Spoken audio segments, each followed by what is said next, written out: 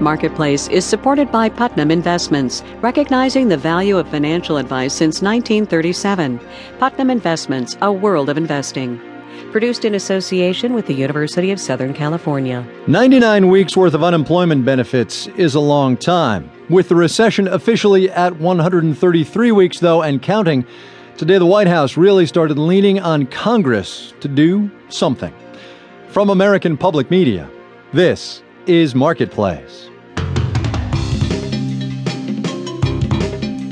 Marketplace is supported by Reputation Defender, monitoring, protecting, and helping improve your online reputation while deleting personal data from websites that sell it.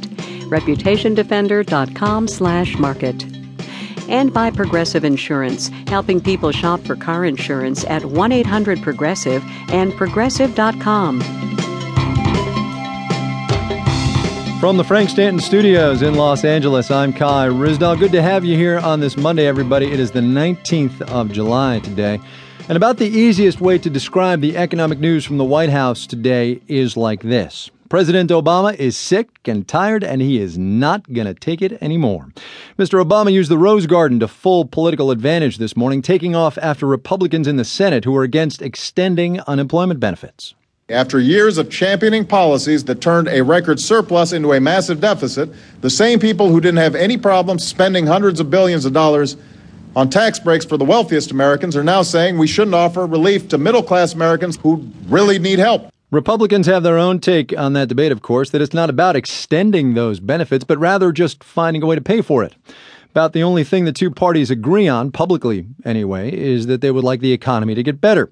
So we asked Marketplace's Jeff Tyler how effective unemployment benefits really are as a kind of mini stimulus.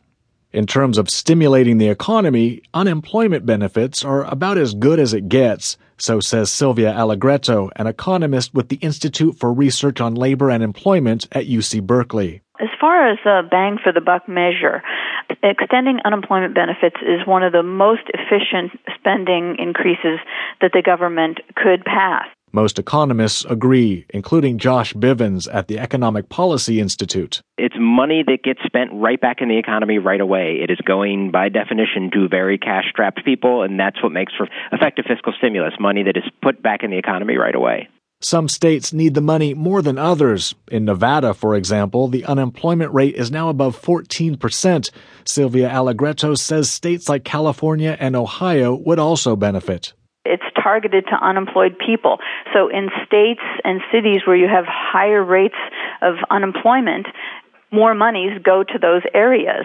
Republicans argue against anything that will add to the federal deficit, but economist Bivens says extending unemployment benefits is a short-term liability. It's temporary. These things go away when the economy improves. He says tax cuts, and especially corporate tax breaks, have proven less useful in stimulating the economy.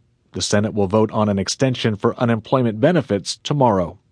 I'm Jeff Tyler for Marketplace. It's been a little bit over a year now since General Motors and Chrysler made their way out from their speedy bankruptcy proceedings. In all the push to trim down and cut costs last year, the White House pushed both automakers to shut down dozens and dozens of dealerships. That decision is the subject of a new report from the TARP Inspector General this morning, the guy whose job it is to keep an eye on the troubled asset relief package, the bank and car company bailout deal. The report says that closing those dealerships may have been right, but the way it happened was all wrong, and it cost the economy both jobs and confidence. Marketplace's Elisa Roth reports. When GM and Chrysler decided which dealerships to shut down, they looked at factors like how many other dealerships there were in an area and how many cars they were selling. Kim Hill works at the Center for Automotive Research, where he looks at the relationship between communities and the auto industry. He says there should have been a lot more to the equation. There's this whole issue of how these dealers more broadly impact the local region, and there's the public side to the role the dealership plays in a community. Car dealers really are often big employers, especially in rural communities. And they're always big multiplier effects. They hire building contractors and cleaners. Their employees spend money in communities.